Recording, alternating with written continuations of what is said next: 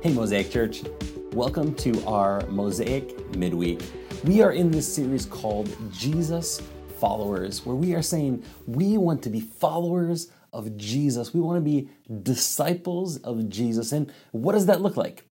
Well, during the season of quarantine, I don't know about you, but my family has spent a lot more time together, playing games, doing different things, as also having lots of family movie nights. And we were so excited when Disney Plus came out and we signed up for that service. And since the start of this whole quarantine COVID season, we have decided to watch all the Disney animated movies in order. So starting with Snow White and going up through now we're into the 90s.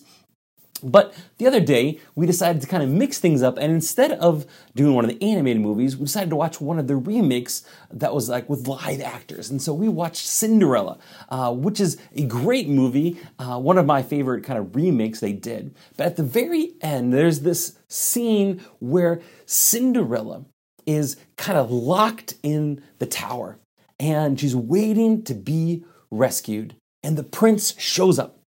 And there's this moment where she has to approach the prince and she's wondering, will who she truly is, Cinderella, the girl who has lost both her parents and is just kind of the servant and isn't this princess or anything, will she be enough? And there's this beautiful moment where she is fully loved and accepted by the prince for who she is. And I think that story resonates with us so much because the reality is that story is an echo of what the story of the gospel is, that all of us are kind of locked in this tower, wondering, are we good enough? Will someone ever love us for who we truly are once we stop pretending to be someone else? And the story of the gospel is that we were locked in patterns of sin and death and destruction. And then Jesus, our prince, he comes and he rescues us and he tells us that we are enough and that we are now a part of his family forever. And I think that is a beautiful story of what the gospel is. And our prince Jesus, he came from heaven down here onto earth and invited people to follow him, to be a part of this new family that he was building. That's who our leader, our rabbi Jesus is. And Jesus was a rabbi. Jesus is both teacher and Lord. Jesus, as our teacher, our rabbi, was similar to other rabbis of his day. He had a yoke, not a literal yoke. He was a farmer. He wasn't a farmer. He was a teacher. But a yoke was this common idiom. We've talked about this, that first century rabbis used. It was their way of reading the Torah, the Old Testament scriptures.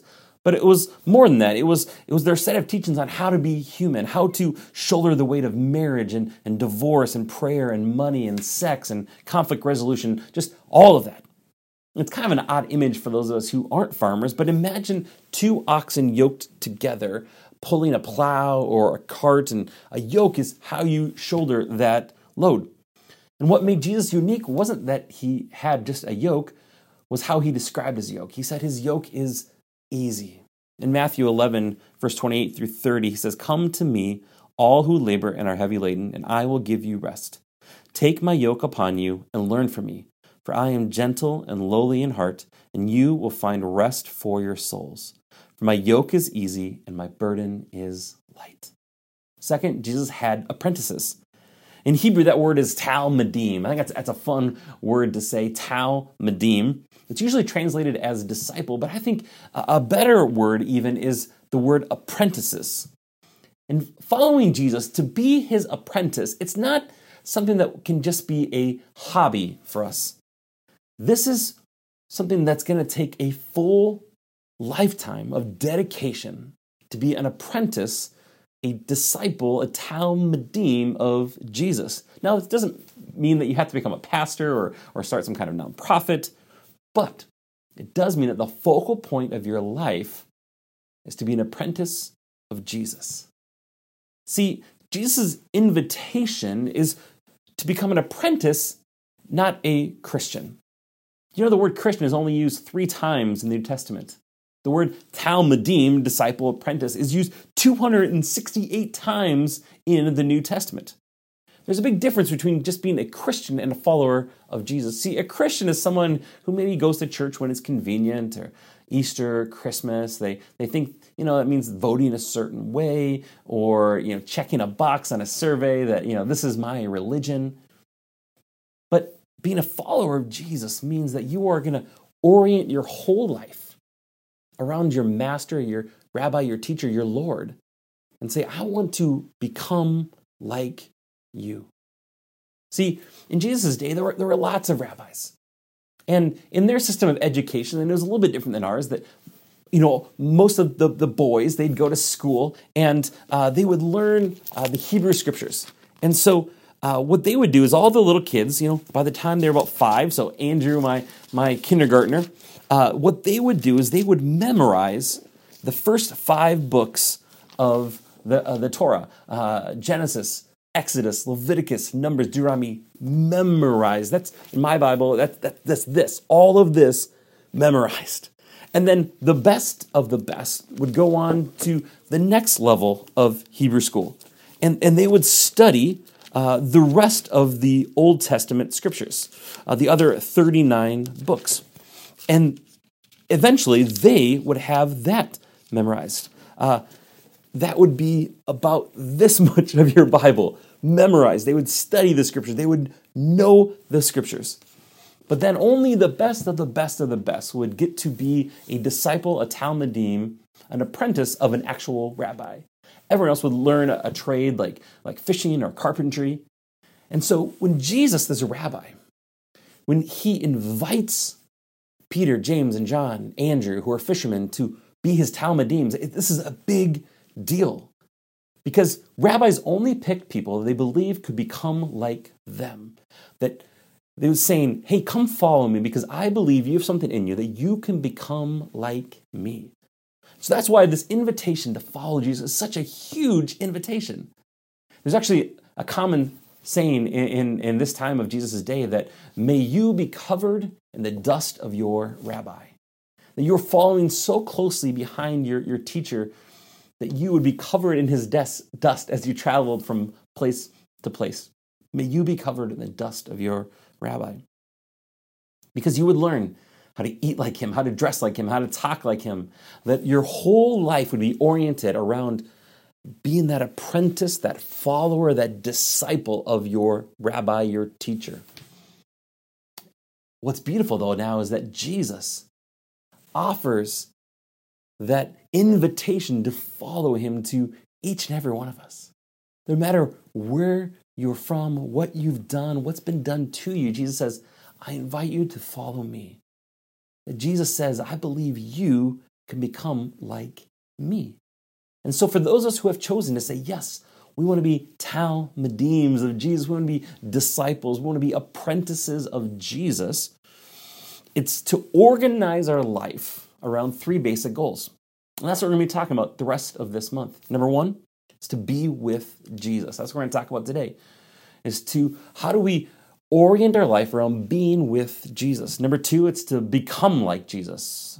How do we become like Jesus? That's what we're going to talk about next week. And finally, to do what he would do if he was walking in our shoes. How would Jesus respond if he was a real estate agent or running a theater company, or if he was an executive at Polaris, or whatever it might be? How would Jesus live and act? That's what we want to do. And so the first thing we want to talk about is how to be with Jesus. Well, Jesus talks about how we be with him, and he used this word called abide. One of my favorite chapters, John chapter 15. Jesus is getting ready to go to the cross to pay for our sins, to die and then rise again 3 days later. And as he's having dinner with his closest friends, his talmidim, his disciples, here's what he says in John 15, verse 1 through 8. He says, I am the true vine, and my Father is the vine dresser. Every branch in me that does not bear fruit, he takes away. And every branch that does bear fruit, he prunes that it may bear more fruit. Already you are clean because of the word that I've spoken to you. Abide in me, and I in you. As the branch cannot bear fruit by itself unless it abides in the vine, neither can you unless you abide in me. I am the vine, you are the branches. Whoever abides in me and I in him, he it is that bears much fruit. For apart from me, you can do nothing. Thanks, Jesus. If anyone does not abide in me, he is thrown away like a branch and withers. And the branches are gathered, thrown into the fire, and burned. If you abide in me, and my words abide in you, ask whatever you wish, and it will be done for you. By this my Father is glorified, that you bear much fruit, and so prove to be my talmidim, my disciples, my apprentices. Well, how do we abide in Jesus? Jesus is saying that apart from him, we can do nothing. That we need to be plugged into him as the source of our life, that he is that vine. If you've ever been out to Napa Valley or any place where there's vineyards, those grapes have to have a structure. They have to have a vine that they're plugged into in order to bear fruit. And Jesus says it's the same thing for us. We can't just bear fruit on our own. We have to be plugged into the true vine, which is Jesus. And we have to have structures around which we are going to grow. We're going to talk about that in a little bit. But here's what Jesus says on how we can abide with him. In John 14, verse 15 through 17, and then 25 to 27, he says, if you love me, you will keep my commandments. And I will ask the Father, and he will give you another helper to be with you forever, even the Spirit of truth, whom the world cannot receive, because it neither sees him nor knows him. You know him, for he dwells with you and will be in you. Verse 25, these things I've spoken to you while I am still with you, but the Helper, the Holy Spirit, whom the Father will send in my name, he will teach you all things and bring to remembrance all that I've said to you. Peace I leave with you, my peace I give to you. Not as the world gives do I give to you. Let not your hearts be troubled, neither let them be afraid. Jesus is saying that the way to be with Jesus is through the Holy Spirit. See, the first and primary goal of apprenticeship is learning to live in a constant state of awareness and connection to the Holy Spirit. It's learning to live in a constant state of awareness and connection to the Holy Spirit. Here's what Paul, one of the disciples of Jesus who originally opposed him, and then Jesus appeared to him and literally knocked him off his high horse, and then Paul went from opposing Jesus to being one of his disciples and spreading the news of Jesus. Here's what he says in Galatians 5:16. He's going to use this language of fruit, just like Jesus in John chapter 15. He says, but I say, walk by the Spirit, and you will not gratify the desires of the flesh. For the desires of the flesh are against the Spirit, and the desires of the Spirit are against the flesh. For these are opposed to each other, to keep you from doing the things you want to do. But if you are led by the Spirit, you are not under the law. Now the works of the flesh are evident: sexual immorality, impurity, sensuality, idolatry, sorcery, enmity, strife, jealousy, fits of anger, rivalries, dissensions, divisions, envy, drunkenness, orgies, and things like these. I warn you, as I warned you before, that those who do such things will not inherit the kingdom of God. But the fruit of the Spirit is love, joy, peace, patience, kindness, goodness, faithfulness, gentleness, self-control. Against such things there is no law. And those who belong to Christ Jesus have crucified the flesh with its passions and desires. If we live by the Spirit, let us also keep in step with the Spirit. Now, this passage on the fruit of the Spirit is probably one of the most famous passages in Scripture. You know, a lot of homes even have it up on their wall somewhere. You know, the fruit of the Spirit: love, joy, peace, patience, kindness, gentleness, self-control. And growing up, I heard about this a lot. As a college student, you know, as I was learning to follow Jesus, I remember there was this time where it's like, okay, I am going to embrace the fruit of the Spirit more. And so, you know, this month, I'm going to work really hard on having more love. And then, you know, once I get that down, then I'll work on, you know, having more joy. And then more peace and more patience. And eventually, in 8 months, I'll just have it all down. Well, if you ever tried that, you can't make yourself more loving. You can't make yourself have more peace or joy or self-control.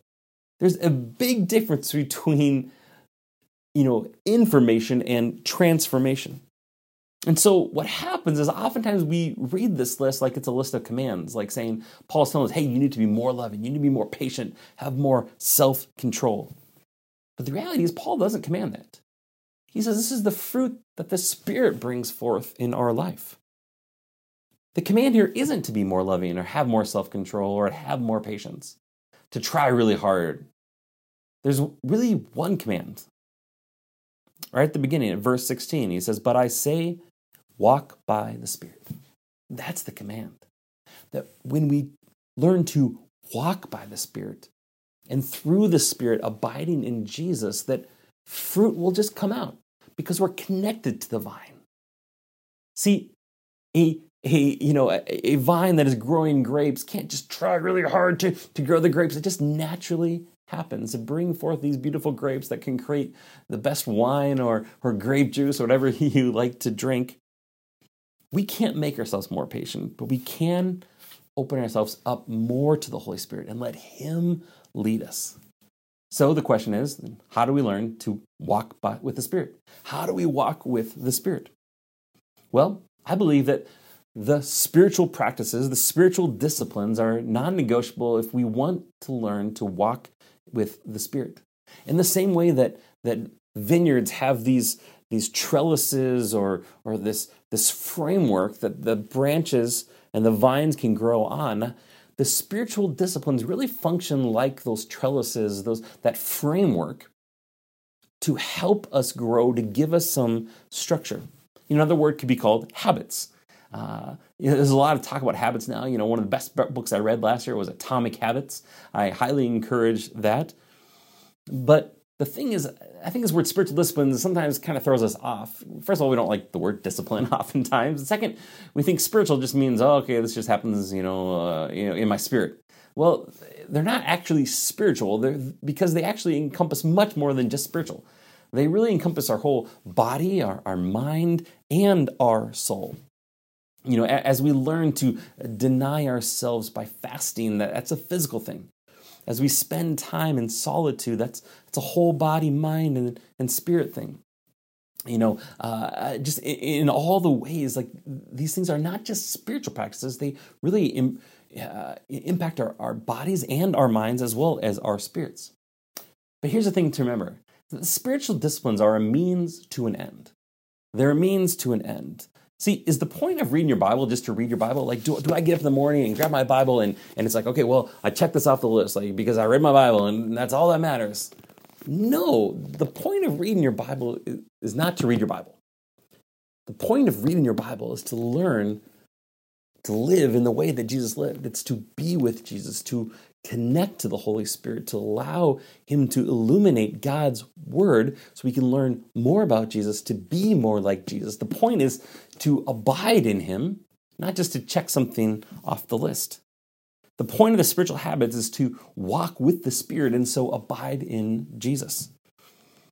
And it's important to know that when you do these spiritual habits, these spiritual disciplines, you're not earning anything. Our Master, our Rabbi Jesus, He went to the cross and He paid the price for each and every one of us. There's nothing left to earn. Salvation is a free gift. We are invited freely to come into His family. We don't have to do anything to earn that. So you're not earning anything by doing these spiritual disciplines. But it's learning to be with Jesus by walking in His Spirit. Here's what Jesus said in one of His famous parables, Matthew 7, verse 24 through 27. He says, "Everyone then who hears these words of mine and does them will be like a wise man who built his house on the rock. And the rain fell, and the floods came, and the winds blew and beat on that house, but it did not fall, because it had been founded on the rock. And everyone who hears these words of mine and does not do them will be like a foolish man who built his house on the sand. And the rain fell, and the floods came, and the wind blew and beat against that house, and it fell, and great was the fall of it."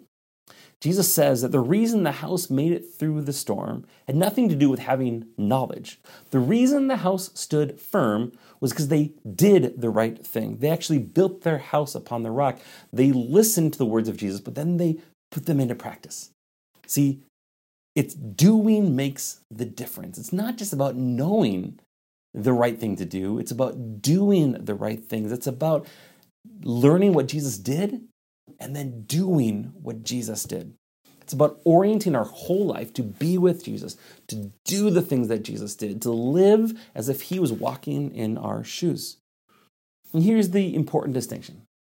It's not about trying, it's about training. It's not about trying to earn something from God to make him happy. He loves us. Our Father is well pleased with you and me. He's very fond of us. We don't have to try, but we need to train. If tomorrow I wanted to run a marathon and I got up and tried, I would die. 5 years ago I was into running and I could run up to 10 miles. Now I could probably run about a mile. And if I wanted to run a marathon, yeah, I truly would die. But the thing is that if I started training and I started running every day and I did, one long run each week and I added 1 mile, each week and slowly over the course of the next, 26 weeks or so, I added 1 mile. Eventually, I would be able to train my way into running a marathon. See, you and I aren't going to become like Jesus tomorrow. It's not just going to happen. We're going to wake up one morning and be like, oh, I'm fully formed into likeness of Jesus. No, we're going to have to take a lifetime of training to do what Jesus did, training ourselves to be with Jesus, to do what he would do if he was walking in our shoes today. That's what it means to be a follower of Jesus. Imagine with me if each and every one of us said, you know what, I'm going to reorient my life to be with Jesus, to do the things that Jesus did, to do what he would do if he was walking in our shoes. How different would our communities, our families look if we trained our kids to walk with Jesus, to be the Talmudim of Jesus, to be apprentices of him, to say, we're not going to live like the rest of the culture. We're going to walk in the Spirit. We're going to read his word and learn how to take time of solitude and silence and Sabbath keeping and rest and prayer and the scriptures and a life of worship and stepping into our spiritual giftings, a life of simplicity and a life of peace. That's what it means to be a follower of Jesus. Imagine if each and every one of us said, you know what, we're going to be a disciple and we're going to make a disciple. We're going to be one and we're going to make one. Who is it that you could invite with you on this journey of being an apprentice, a Talmudim of Jesus? Maybe it's someone in your home. Maybe it's a spouse. Maybe it's a child. Maybe it's a friend or a roommate. Who can you walk with side by side as you walk with Jesus, yoked with him, letting him carry the heavy weight, going at his pace, and say, we're going to learn to walk with Jesus. We're going to abide in the Spirit as we learn to change our whole lives as followers of him. My hope, my prayer is that you choose to follow Jesus, that you choose to walk with him, that you walk in step with the Spirit, becoming more and more aware of what the Holy Spirit is doing in your life, and that as you go on this journey of walking into the spiritual disciplines, the spiritual habits, that they become this framework, this trellis that your spiritual life can grow around, and that together as branches we're plugged into our vine, into Jesus, and he is nourishing us and sustaining us. And as we abide, then the fruit comes in our life. And we become more loving, more patient, more kind, more gracious, because not we've tried really hard, but we've trained ourselves to walk with Jesus, and then he's brought forth this fruit in our life. I'm going to pray, and we'll wrap up this week. God, thank you. Thank you for sending your son, Jesus, to die on the cross for our sins, to rise again, and also for teaching us how to live, how to be human. So, Jesus, I just pray that this week we would be with you, that we learn to abide in you, we would walk in the Spirit, and so learn how to live in the way that you lived. Thank you, Jesus, for your love, that we don't have to try hard. But God, we want to train. We want to train ourselves to follow in your footsteps, to be covered in the dust of our Rabbi. Thank you for your unfailing love and acceptance for each and every one of us. In your name we pray.